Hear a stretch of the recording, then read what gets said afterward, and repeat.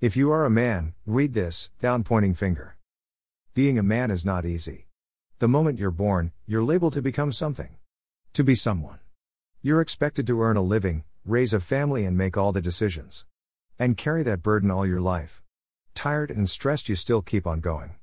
Even if it tears up your insides, you never stop. You never complain. You keep on showing up. Day after day after day. To all my fellow men out there, listen. Breathe. You deserve a break. Take care of yourself. I know your nature pushes you to act, but make sure you rest and balance. You're still a caveman from the inside. Fierce and independent. But this modern world won't get it.